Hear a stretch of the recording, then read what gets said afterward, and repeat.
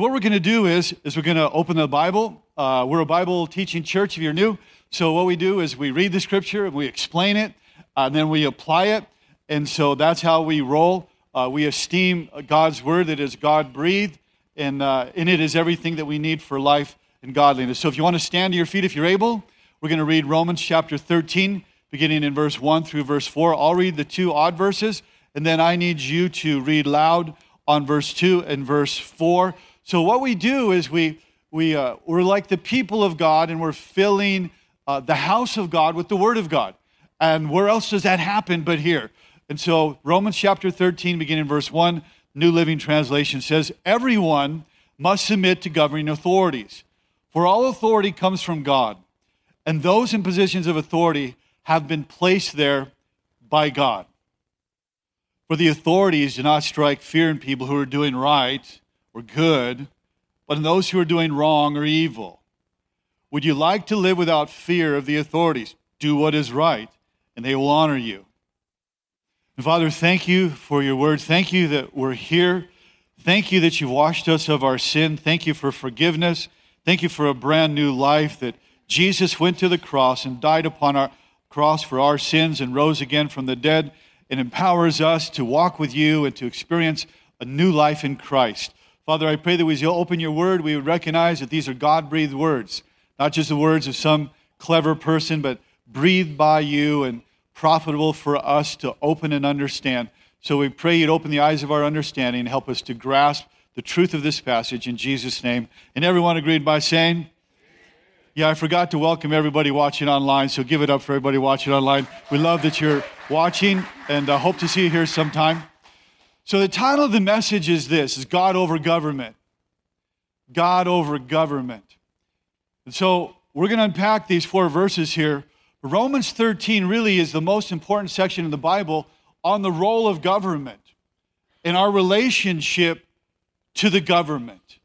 I think there could not be a more timely time to unpack this in light of the times in which we live.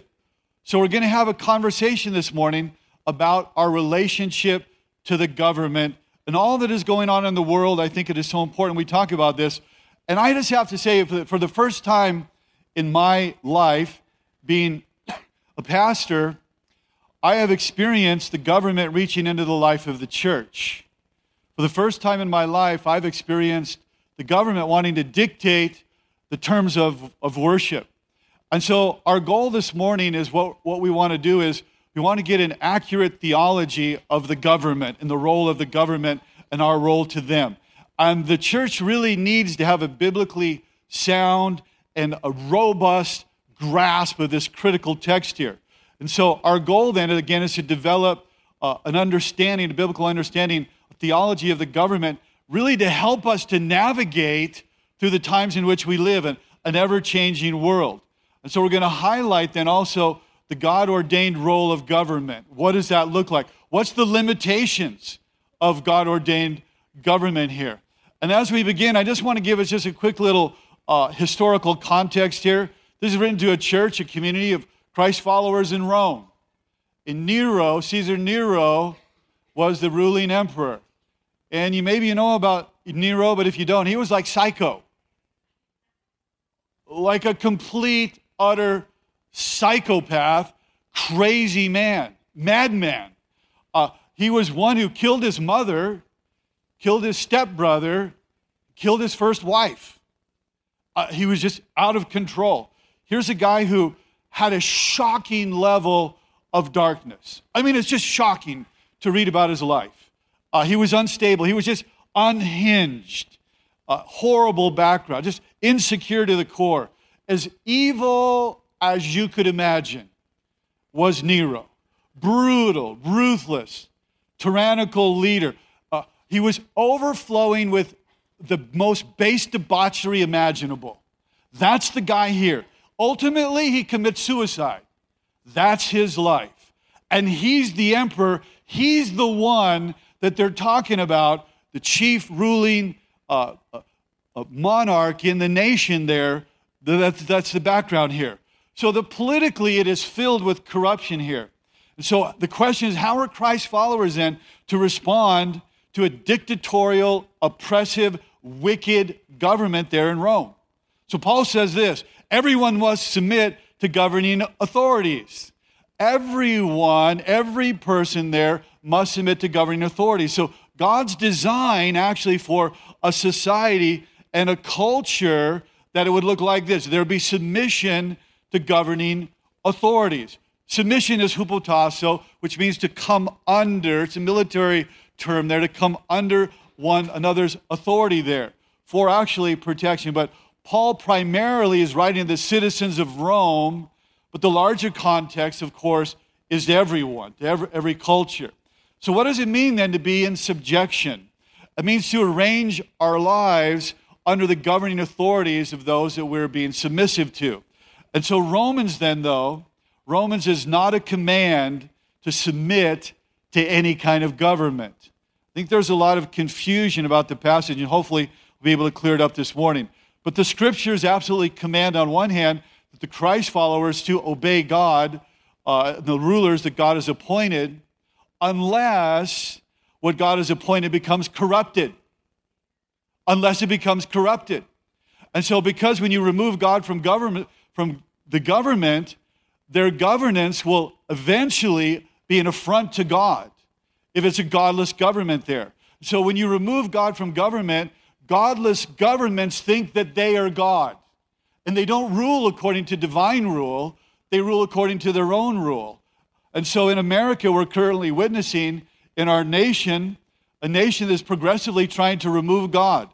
We were observing the de-Christianizing of America for a long time, and that's coming to full expression in its governance. So the next part of the verse says this, everyone must submit to governing authorities. Watch. Look at the screen. For all authority comes from God. All authority comes, in other words, all authority, it originates with God. All of it is delegated authority. It's not just authority that they have for no reason. It's been delegated, what the scripture is saying, by God here. So if it's delegated by God, do you think they're accountable to God? If God delegates it to me, am I accountable before God? Yeah, I am. So they're accountable before God. So the governing authorities then have a stewardship from God for which they will be judged. And so they're not autonomous. They're not sovereign. It's not do whatever you think. And verse 5 tells us this. We don't have time to get there today. We'll unpack it next week. That they are servants of God. The original word is diakonos, or where we get our word deacon from. Their deacons are servants of God there, and they're accountable. Every servant of God is accountable to its master. And so what must they do faithfully then to discharge their duties under this reality? Well, they must govern as God would have them to govern, which is a biblical standard, and again, by which they will be judged. Okay, they're to rule by what God has said, His word, the scriptures. And again, they'll be judged by that. They'll be held accountable for that. So how many governments, friends, do you actually know that are accountable to God? Not a whole lot, right? In the earth. Do you think that our government knows it's accountable to God? No, they don't, do they? Yeah. So now it's important to note that the Bible does not say, watch, every person must be obedient to the governing authorities. It doesn't say that. So there are certain times when we simply cannot obey the government. For example, in the Old Testament, in Daniel chapter 3 is with his buddies Shadrach, Meshach, and Abednego. Perhaps you're familiar with that story. But they were commanded to bow down to the golden image, probably Nebuchadnezzar, and they refused. They refused to do that. And in Acts, it says of the apostles and Peter, it says that we must obey God rather than men. We must obey God rather than men. And when obeying God leads to us, sometimes we'll have conflict with the government. That is going to happen. I don't think the whole virus, and I don't think it's over. And so we're going to have to bear up under that conflict, graciously, humbly, submittingly, but nonetheless to bear up under conflict. Because if we're going to obey God, we will have conflict. And so the governing authorities are subject to the rule of God, which not only includes the law of the land, but even more so the timeless and transcendent law of God. They're accountable to that. So governing authorities, then, they're not above the law. They're subject to the rule of law. And even the Apostle Paul, who had more run-ins with the law than anyone in the New Testament, held the governing authorities accountable for their lawlessness. Did you know that? They were lawless to him, and he actually held them accountable. And so you see in Acts 22, I'm just going to take a moment to explain this, but there's an example of the authorities that were not being, they thought they were above the law, and Paul showed them you're not. So in Acts 22 there, a riot breaks out in Jerusalem. They're going crazy. They want to kill Paul. And so the Jewish authorities take him away there. And so a Roman commander there orders him to tell the truth. So they begin to try to squeeze the truth out of him. And so when they did that, to find out like what happened, it says in Acts 22:25, you can see it on the screen, is it legal for you to whip a Roman citizen who hasn't even been tried? See, they're challenging him there, and he's basically saying like, hey, buddy, you got to submit to the Roman law, and you're not doing that. So he confronted them there, and then which time the commander there goes to a centurion, finds out what's the bottom line. Paul is a Roman citizen then, and the guy's starting to freak out because he knew then he violated Roman law, and they immediately let him go.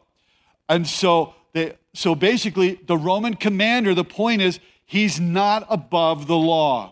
The government official there was not above the rule of law, and he was held accountable. Now look at continuing verse 1 here. It says, for all authority comes from God, and those in positions of authority have been placed there or established by God. And so God is the source of all earthly authority. I said it originates with him and is given by God. So I want to talk about the implications of that, because there are some implications that we need to understand. So that being the case, all authority comes from God. Here's three important implications. Number one, all authority on earth, as I mentioned, is delegated authority. It's divinely delegated authority there. And so when Jesus was about to be crucified, there's Pilate, and Jesus says to him, Pilate says to him in verse 10, says, why don't you speak to me? Like, don't you know who I am? Like, don't you know that I have authority to release you? That I have authority to crucify you?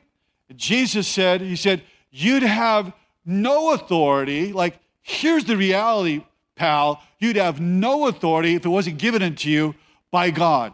So there it is, given to you from above. And so all authority, friends, is delegated by God.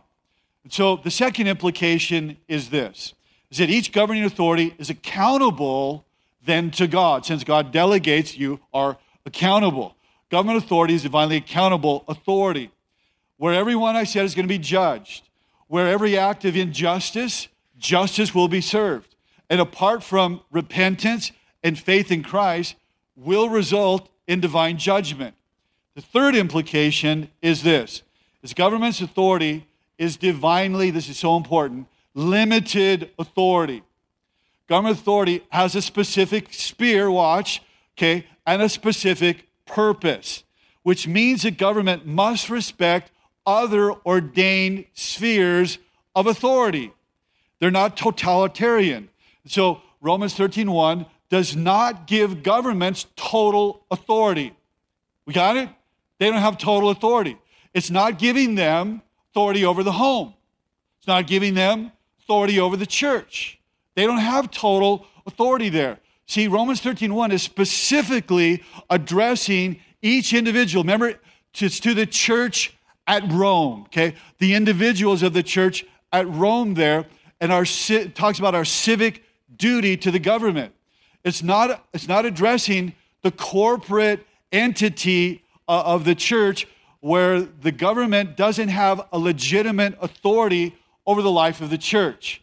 And so that means then they can't dictate to the church. They can't dictate the terms of worship to the church. The government cannot command what is not theirs to command, is the bottom line. And so they haven't been given that authority by God. For example, again, the terms of worship in the local church. To go there is government overreach, which God's never appointed or given them the authority to do. So we can't comply with that. So Romans 13:1 is not giving the government authority to restrict, for example, the preaching of the gospel, of the teaching of the scripture here. And when the government begins to forbid that, then we disobey. We must obey God rather than scripture. And friends, the presence of a virus doesn't change anything. The presence of a virus doesn't alter anything. There's been viruses for forever. And so there will be viruses forever. That doesn't change the narrative of what God originally intended here. So now the government can certainly come and ask the church, hey, we need your help, and make requests and things like that to help us, mitigate the virus there. But they have no authority to dictate to the church that we must close our doors or restrict access to gatherings. So viruses are inevitable. It's an inevitable part of a fallen world there. So let's look at verse 2. It says, so anyone who rebels against authority is rebelling against what God has instituted, and they will be punished. So here is part of the function of the government, to punish evil. There it is, punish evil. The role of the government one of the goals is to restrain evil. And when the government functions to restrain evil, it's doing its God-appointed purpose, God-ordained purpose.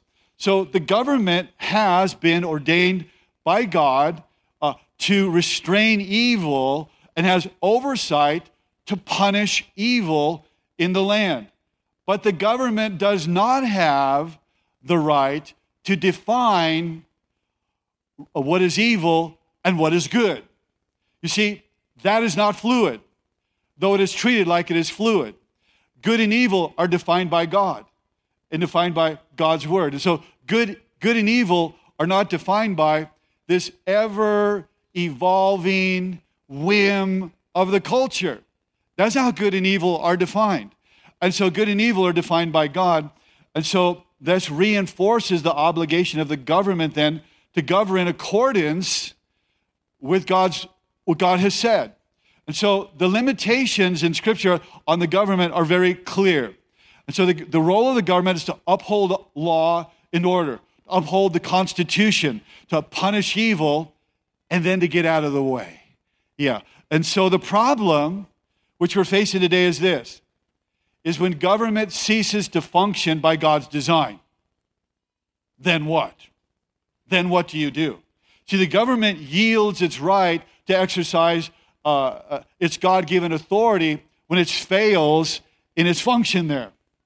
And so when government ignores the divine design and protects those who do evil and then punishes those who do wrong, how many people know something's wrong? Come on, how many people know something's wrong? And so then it forfeits its God's given authority. And so in our world today in America, we have a culture then that is protecting, think about it, protecting the unlawful, protecting criminals, protecting the immoral. And it's like it's getting upside down. And so when the criminals are restrained because they don't fear the consequences of the culture, and then like police do fear the consequences if they exercise correcting them, you know something is wrong. And so God's design for government, when it begins to become corrupted and has ceased to function the way that God designed it, then we're not subject to it. For example, there's a great pastor in Edmonton, Canada. I love this guy. I admire this guy. His name's James Coates. And he went to prison for preaching the gospel while at the same time the looters and the rioters go free. That's inverting what God had originally intended. Verse 3, for the authorities don't strike fear in people who are doing right, but in those who are doing wrong or evil. Would you like to live without fear of the authorities? Hey, it's really simple. Do what is right, and they're going to honor you. But notice the qualifier here, doing what is right versus doing what is wrong here. All governing authority forfeits its divine appointment when their policies contradict the divine design of government. They're forfeiting it when they're contradicting the divine design for government. Governments are designed to sustain good, there, and to restrain evil. And so when you begin to see governments doing the opposite, where they are not restraining evil and they're not sustaining good, but punishing good, you see the government then is becoming inverse. Isaiah said this in Isaiah chapter 5, verse 20. Woe to those who call evil good and good evil. Woe to those, and who put darkness for light and light for darkness. If those who for bitter make sweet and sweet bitter. In other words, woe to those who call harmful safe and safe harmful. Woe to those who call what is unjust just and what is unjust just. And so Proverbs says here's the God's perspective on those in leadership and those ruling and the life that they live and how they govern. It says it's an abomination for a king or a president, an emperor or ruler to commit wickedness. Well, why is that? It also says in the New Living Translation, a king detests wrongdoing, for his rule is built on justice. So why is it an abomination for a king to commit wickedness? Here's why. Because of the trickle-down effect. Because when a king would sit on the throne in that day and represented all authority there, so it was an abomination for a king or a president or ruler that could impact so many people's lives and have such a ripple effect through the culture there, it would ultimately undermine the stability of the whole culture of the society by how they ruled, for good or for evil. For example, today, it's abomination, for a king to commit wickedness, to go against what God has said, to redefine marriage, to redefine morality, to put a new spin on gender. God has spoken. God has spoken forever. And his word and his ideal for culture and mankind will never change there. So here's the question. Should a Christ follower submit to something that God calls a woe? Should we submit to that and we should go along with that when God says woe, hint, it rhymes with no. It rhymes with no. Okay, so just a little. We're called to be obedient to the truth. We're not called to be compliant with lies, but to commit to the truth. So let us be cautious, friends, in following whatever a godless government demands or mandates. Be cautious. Okay, you're not under subjection to follow wicked, godless rule. So I want to stop here and just pause and pivot and unpack a little bit more of this from a different angle by shifting to Daniel and talking about his life a little bit. Because I really believe that there's a picture of the parallels of what is happening today in our nation. And so it is possible to maintain your convictions and stand firm in your faith and not conform to the culture around you. So I want to highlight Daniel as one that does that. Daniel, Shadrach, Meshach, and Abednego. So Daniel gives great insight into the ideology of a godless government and how they accomplish their agenda, which again parallels America. Daniel chapter 6, verse 5, if you want to look above, here's the ideology. Then these men said, we shall not find any charge against Daniel. We're good with Daniel unless we find it against him concerning the law of his God. So see, there it is, and that's what they do. Watch, friends, watch. You could also say, we shall not find any charge against who?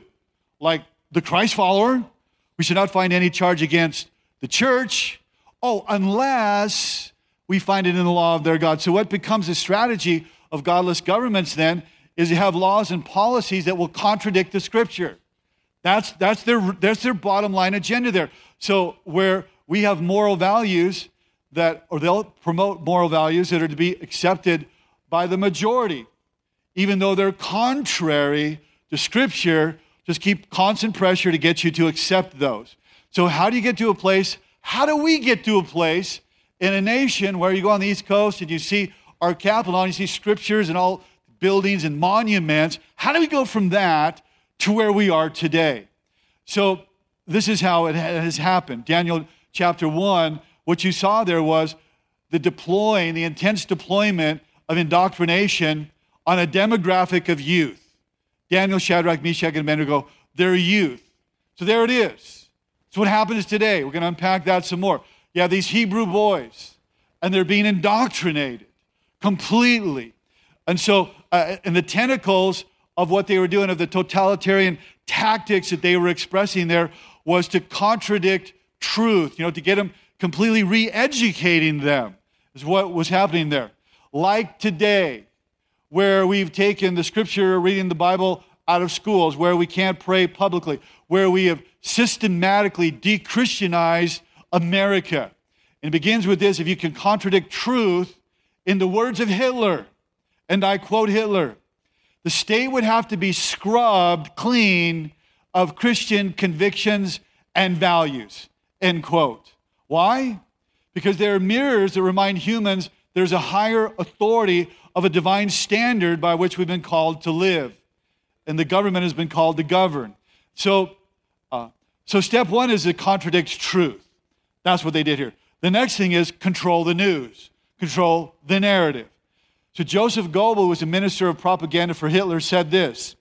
Maybe you've heard this. If you tell a lie big enough and keep repeating it, people will eventually come to believe it. Have you heard that? They'll eventually come to believe the lie. And so the lie can be, and then he says, the lie can be maintained only for such a time as the state, watch, can shield people from the political, economical, and military consequences of the lie. And it thus becomes vitally important for the state to use, watch, all of its power to repress dissent. For the truth is the mortal enemy of a lie. And you see that today. You see that today. We give a zillion illustrations of that, of the media today trying to repress any dissent to the narrative.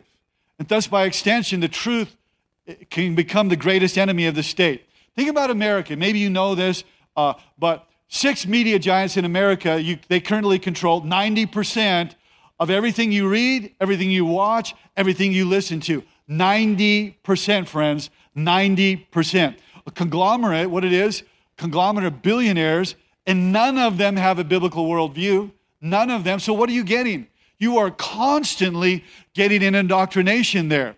And so number one, contradict truth. Number two, control the news. Number 3, bring conflict to groups. So as long as people get in society, the government can get people to be opposed to one another, okay, and divide one another and be at one another's throats, whether it's the rich and the poor or political groups or race versus race. What you see then is the destabilizing of society. And when that happens, then the government swoops in because, we don't want to be living in an unstable country. And so we'll give up some of our freedom if you'll just help us, control us. And this is what has happened throughout history and nations, and it's happening in our nation. And so did you know that, for example, I recognize this is a lot, but I've got a lot to say. So, and I say this because I love you. I love you very much, and I feel it's my responsibility to tell you the truth. And so that's why I'm doing this. And so, did you know that the Nazi propaganda machine leveraged man-made epidemics to justify quarantining the Jews and coined a derogatory name, the filthy Jew? I wonder if it has any parallels with the unvaxxed. And the media was able to convince and manipulate the people that they were able to justify putting them, next thing, in camps because they thought they were carrying a disease and they were contagious. Hello, friends. It's happening all over the world. Camps being built. So, and if you contradict the truth and control the news and bring conflict to groups, number 4, then you convert the youth. Convert the youth. Think about that. Think about it. The agendas in the curriculum that's reaching the children at a younger age. Friends, are you aware of it? It's awful. It just makes you vomit if you read it. It's so awful. It's as awful as you can imagine. But why? But why are they doing that? Why are they going after the youth? And more than that, they're going after the children. Why? Because they're pliable. Because they don't know any difference. Because they don't have discretion. there. And so they're starting to download younger and younger and younger. And like sex education, are you aware of it? It's just awful. And this is why it's a parent's right, a parent's responsibility to make sure that social conditioning to act in a way that's broadly approved and, of course, accepted by their peer groups. And you've got to take control, and you've got to stand and fight for and protect a generation of children and youth. And so if we don't, I think it was Dietrich Bonhoeffer said, the only thing necessary for evil to prevail is that good people don't do anything. And so people blindly accept what is lethal when not shepherded by Scripture. People blindly accept what is lethal in every way when not shepherded by Scripture. And so, friends, now is the time, the Bible says in Romans, says, now is the time to wake up. Now is the time not to be silent. Dietrich Bonhoeffer said, silence in the face of evil is evil itself. Not to speak is to speak, and not to act is to act. So, friends, I just want to say in your context, we have to take a stand. We must rise up with courage and with composure and with fearlessness and I think ferocity. And the parents must rise up against godless indoctrination that's going to happen in the public schools. You've got kids, what are you going to do? You need to think about it before it comes. They're in school now, what are you going to do? And knowing this, the Bible says, it's high time that we wake out of our sleep, for now is our salvation nearer than when we first believed. And so, friends, the title of the message is God over government. And I close with, choose God over government. We choose God, and we choose what God has said over government. And so, because if Christ has truly risen, then we've been commissioned to hold the line and to hold the truth on this side of heaven and not to back down. And we know that God is in control, but we can't back down. We can't be pressured. Every godless government will eventually be judged, will be overthrown. And so what do? We submit ourselves to our Lord and Savior, Jesus Christ. We submit to Him. We submit to His Word. And we maintain our convictions. And we don't conform to the culture. And we stand firm in the faith. Amen. Let's pray. And Father, thank you for our gathering here today. And thank you, Lord. I pray that we're encouraged. I pray, Lord, that we would be a light in the world. I pray that we would be salt in the earth. That we would be the ones that influence and not the ones who are influenced. Father, I pray that you would take what's been said and light a match on it and cause it to just burn in our hearts. May we be governed and ruled by what you have said. And Father, I pray your word would not return void, but accomplish the purpose whereunto it's been sent. In Jesus' name, amen.